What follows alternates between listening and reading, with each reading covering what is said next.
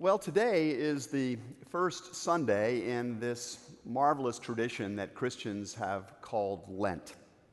For many centuries now, Christians have linked the season of Lent with a period of sacrifice and purification, perhaps because this is a season that leads us towards the cross where Christ makes the ultimate sacrifice to purify us from sin. We participate in that journey with him through acts of personal sacrifice and purification. Believers have observed Lent as a 40-day journey towards the cross and Easter. It's a 40-day journey reminiscent of the one that Jesus himself submitted to as he prepared his life for public ministry by going out into the wilderness, into the desert. It also echoes, in a sense, the 40-year journey that the Israelites undertook as they wandered through the wilderness, learning the lessons that God had for them, being purified in their own way in preparation for entering into the promised land. So Lent for Christians has been a time of reflecting on and repenting of those particular things that keep us, in a sense, from entering into the promised land of God's good intentions for us. It's a season of time when we learn to depend, like Jesus did in the desert, upon God alone for our identity, for our sustenance, for the power for living. And for all of these reasons, Christians have tended to look at Lent as a season of giving up, or more specifically, of giving something up. They've seen it as a way of purging sin and the power of idols and idolatry from their lives. And it's a time when believers have doubled down on their efforts to obey the call of Christ, to deny self, and to take up their cross and to follow after him. How many of you have ever given up something for Lent? Raise your hand if you've ever given up something for Lent. That's right, you are not alone. Even now, there are people wishing they'd made a different decision this past Wednesday as they are experiencing the stress of giving something up. Maybe it was caffeine or alcohol or snacks, or for the really pious, chocolate. That takes real devotion. A former pastor of this church just posted on Facebook that he's giving up social media for all of Lent. And I'm dying to go back and check social media to find out how that's going, if it is still going for him. I know people who give up meals by fasting on certain days during the Lenten season, and tons of our Catholic friends in our family give up meat on Fridays. This is the season for fish. We ought to honor all of these different ways of leaning into the Lenten invitation to sacrifice and to purification. A deeper connection with God can come from all of these different kinds of choices.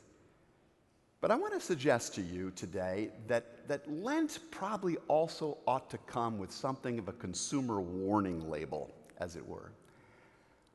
Because as wonderful as the typical ways that we approach this season are, if we're not careful, giving up certain things for Lent can, if you think about it, if you're really honest about it, be something of a secret or sanctified sort of self-help program.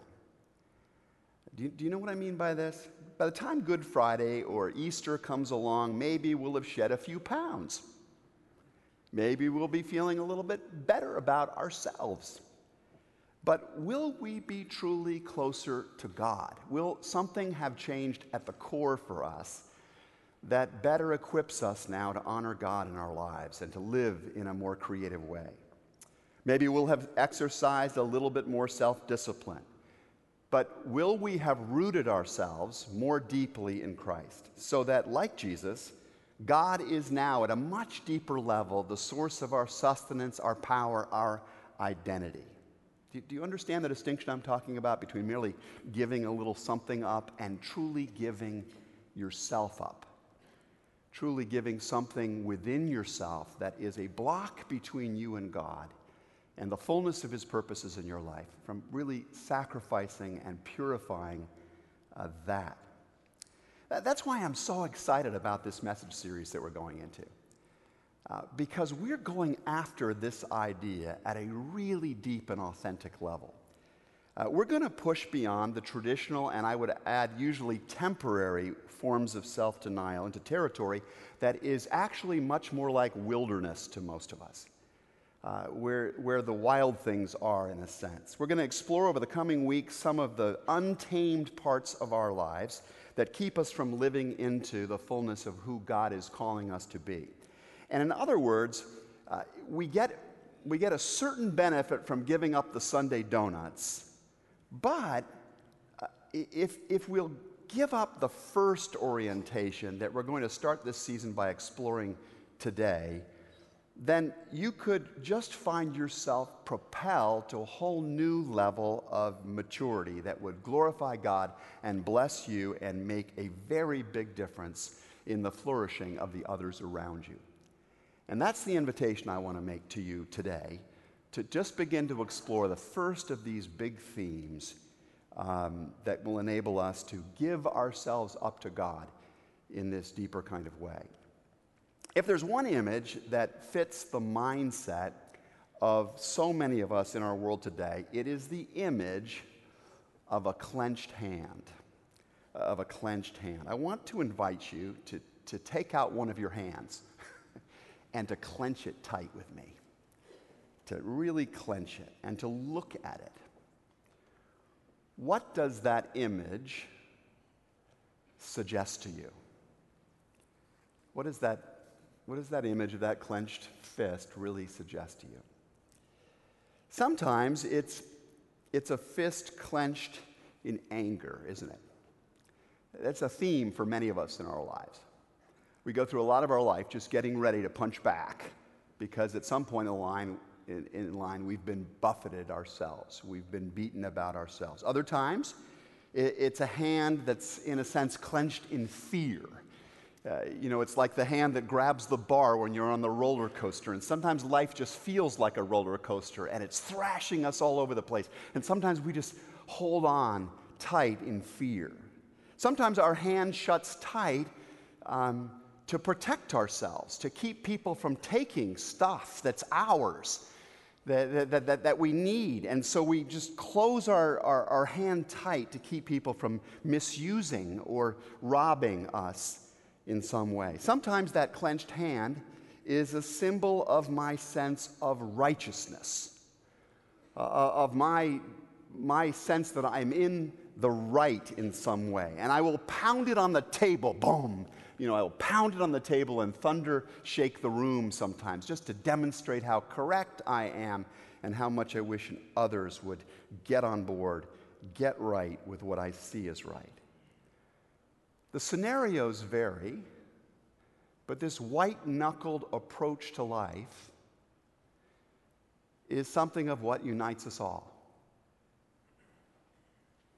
I won't ask you to raise your hand this time. How many of you are living your life right now with something of a clenched fist? I know that the grip that I often exert is what I would call the clenched fist of control. Of control. I like to be under control. I don't know whether it's an eldest child thing or just some other aspect of my particular temperament, but I prefer not to be too vulnerable. I prefer not to be too far out there. I would like to not be into something too deeply where I might not know what I'm doing and other people might notice that and make fun of that. I also like to have control. I really often think that things will simply go better if I hold the wheel. If I'm the one driving, if I'm the guy that is moving the gear shift, if I'm the person that is pounding sense into other people, something in me says, Dan, you are so worthy of control. You've been given such a good brain, you've been given such good capacities, you've been given special ability to make things run rightly. You can do it like no one else can, and what you do and choose to do will work for everybody else. If they will just let you have more sway in their life.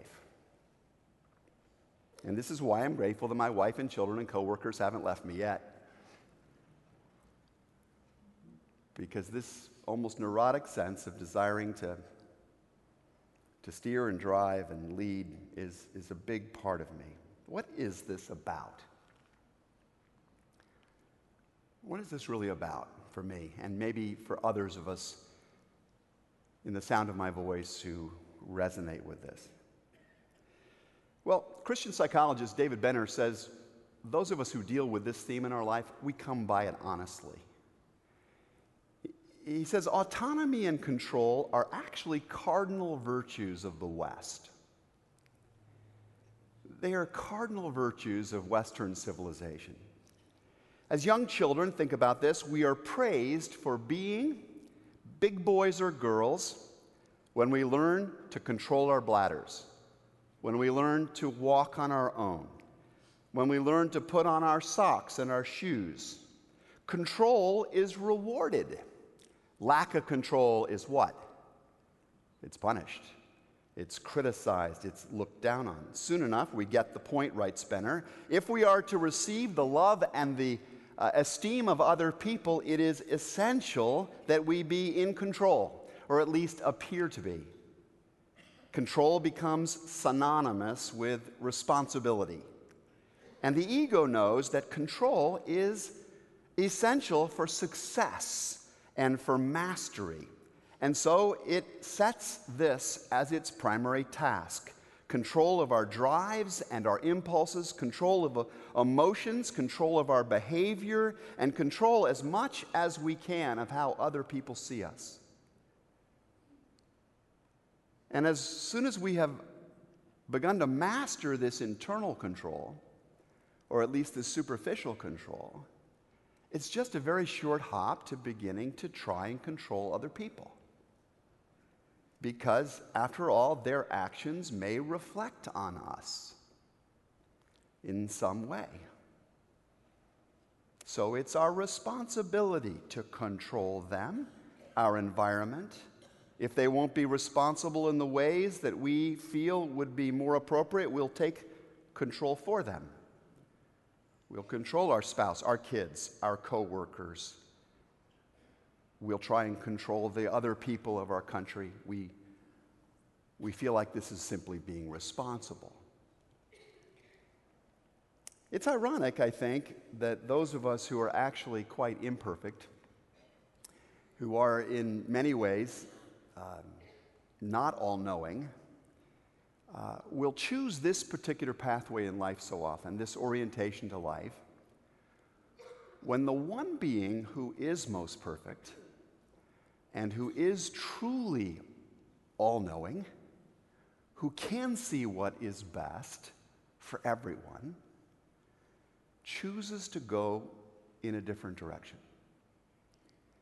And this, I think, is one of the great mysteries and wonders and challenges of the Christian life, is to find ourselves in the face of God and to watch how he handles himself as he moves through the world.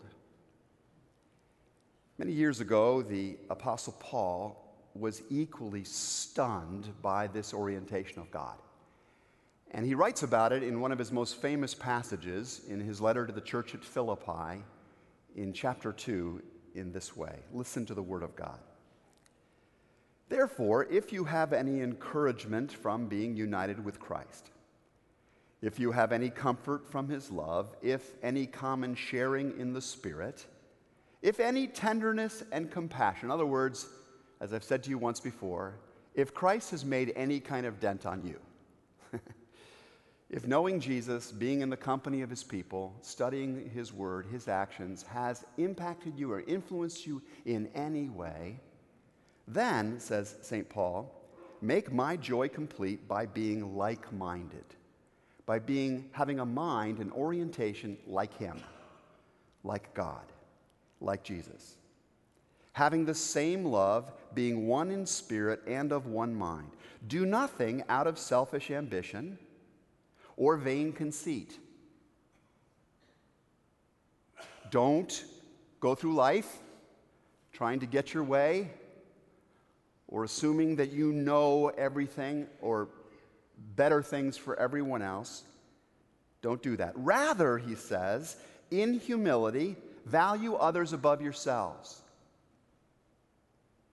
In your relationship with one another, have the same mindset as Christ Jesus, who, being in very nature God, did not consider equality with God something to be used to his own advantage. Now, let me emphasize this again because this is the important part of the lesson for today. The text says that though Jesus was in very nature God, translate that in common terms, he was what? God. Truly God. In every sense, God.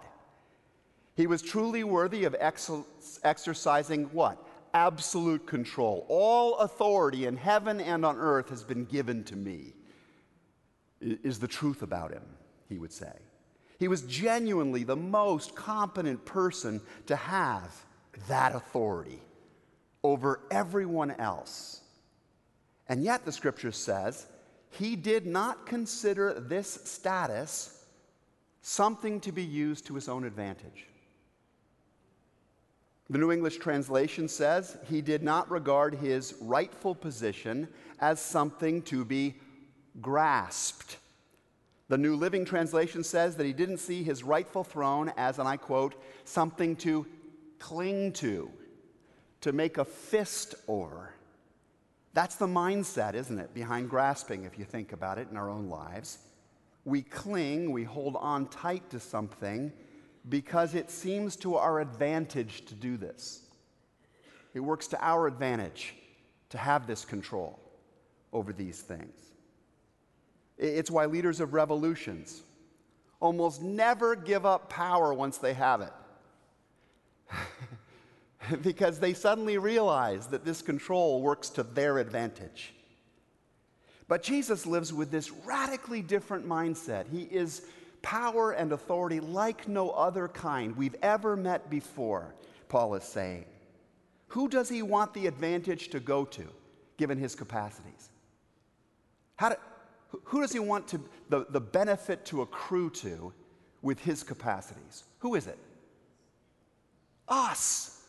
Human beings, the world, the lost, the least, the last, people. That's who he wants the advantage to go to. And so rather than holding on to all of the prerogatives and the privileges of heaven, the adoration of the angels, the comfort of a pure, perfect, unblemished, pain-free existence, Jesus ungrasps, he unclings, he unclenches his hand completely. Rather, we're told, he made himself nothing compared to his prior position. By taking the very nature of a servant and being made in human likeness and being found in appearance as a man, he humbled himself. He humbled himself by becoming obedient to death, even death on a cross, says St. Paul. Hands open wide, giving up all control, surrendering to the purposes of his heavenly Father and to the advantage of others.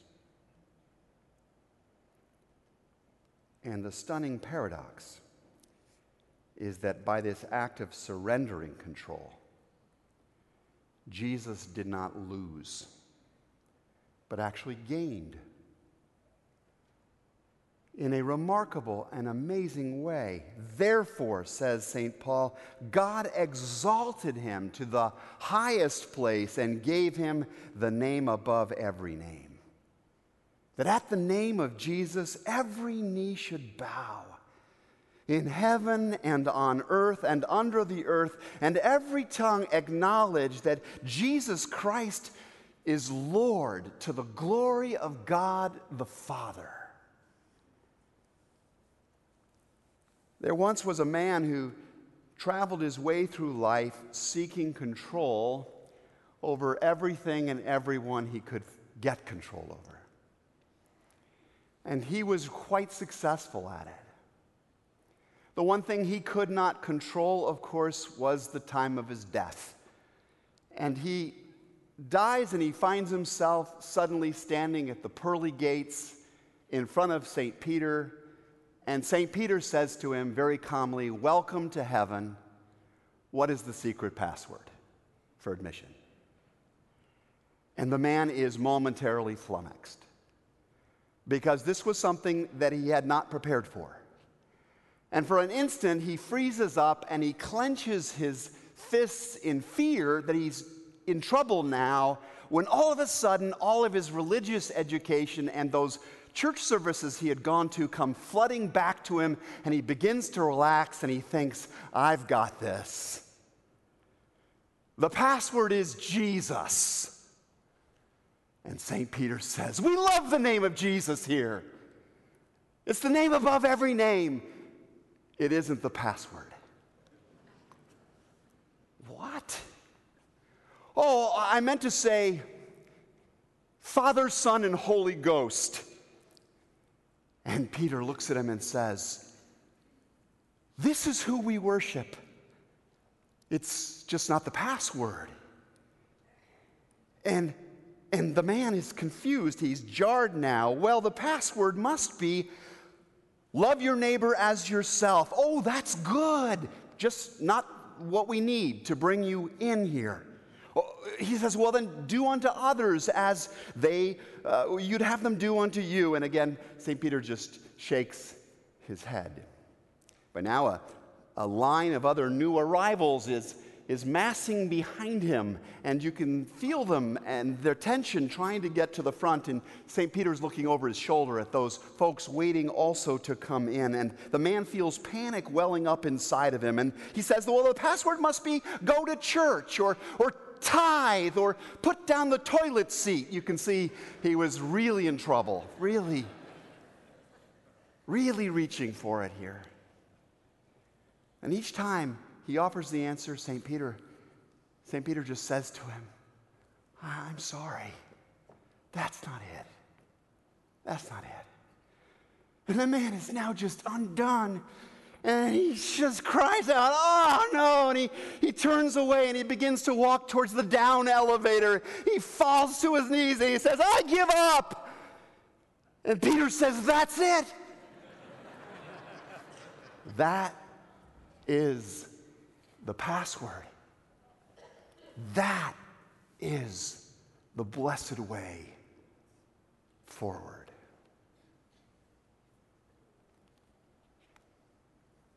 Again, David Benner observes, instinctively, we don't want to surrender. We don't want to surrender to God, to life's hard circumstances, to the things that go on that aren't in our plan. We certainly don't want to surrender to other people. It feels like something a person should only do when they have absolutely no other option, doesn't it? I mean, fugitives surrender when there's no possible escape. And armies surrender when they face imminent and certain defeat. Surrender under any other circumstances seems to be a mistake that compromises one's autonomy and potentially places oneself in a great peril, writes Benner, and yet properly understood, and this is the part I hope you'll take away with you today, it's the key to the whole series. Surrender is an indispensable gateway to what? To life. Repeat that with me. Surrender is an indispensable gateway to life, to the life that is truly life, to the life abundant, the life eternal that Jesus wants us to know. You know, the strange thing about the iron grip of control is that it destroys the very things that we desire. Think about it. People who try and control their family and their friends, what happens? They lose them. They lose them. People bent on white-knuckled power and roles of leadership, what do they do over time? They forfeit their real influence, their enduring authority. Christians who try to demand that other people follow God's ways, His precepts with clenched fists, what's the result of that? They turn people away from God. Those who try to save themselves by the strength of their own righteousness instead of God's cannot enter the kingdom of heaven. It's His strength, not ours. But something amazing happens when we surrender control. When we relax our grip on what we've been grasping, we gain this capacity to handle people with grace and with love that is more likely to curry a response from them, that's helpful. We release others to do what they might never have done had we kept holding on too tightly.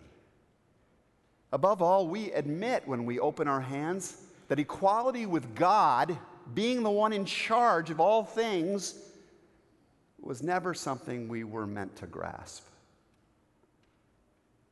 Never meant to hold on to like our ancestors in the garden foolishly took hold of it or tried to. When we unclench our hands, we create space for God to move first in us, to fill even the unwelcome traffic jams and the tragedies of our life with the potential of a different kind of surprising grace and discovery. And we begin to imitate Jesus, most of all, when we do this, when we open our hands. We begin to imitate Jesus, who in heaven, here on earth, supremely upon that cross, chose to unclench His hands and give Himself up to the glory of His Father and for the advantage of others. The South African pastor, Trevor Hudson, puts it like this: you live either with clenched fists or open hands. So in closing today, I want you to think about an area of your life where maybe you have been too bent on control. Maybe it's a person. Maybe it's a situation you're facing. Maybe it's a circumstance in your life or a condition in your own self. And I want you to put out at least one of your hands and picture that situation or that person sitting in that hand. Okay? Now clench your hand really tight. Do it right now. Clench it really. Hold on to that thing, that person or thing. How does that feel? How does that feel? Now, go the other direction and open your hand and give that individual or circumstance or issue up to God. And how does that feel? How does that feel? That feeling, brothers and sisters, is called freedom. It's called trust.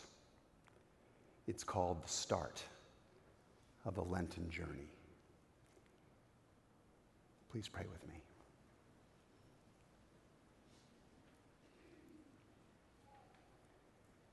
Lord, as we go forward in these days to come, enable us to discern by the power of your Holy Spirit those things which you truly want us most to be giving up. And help us to unclench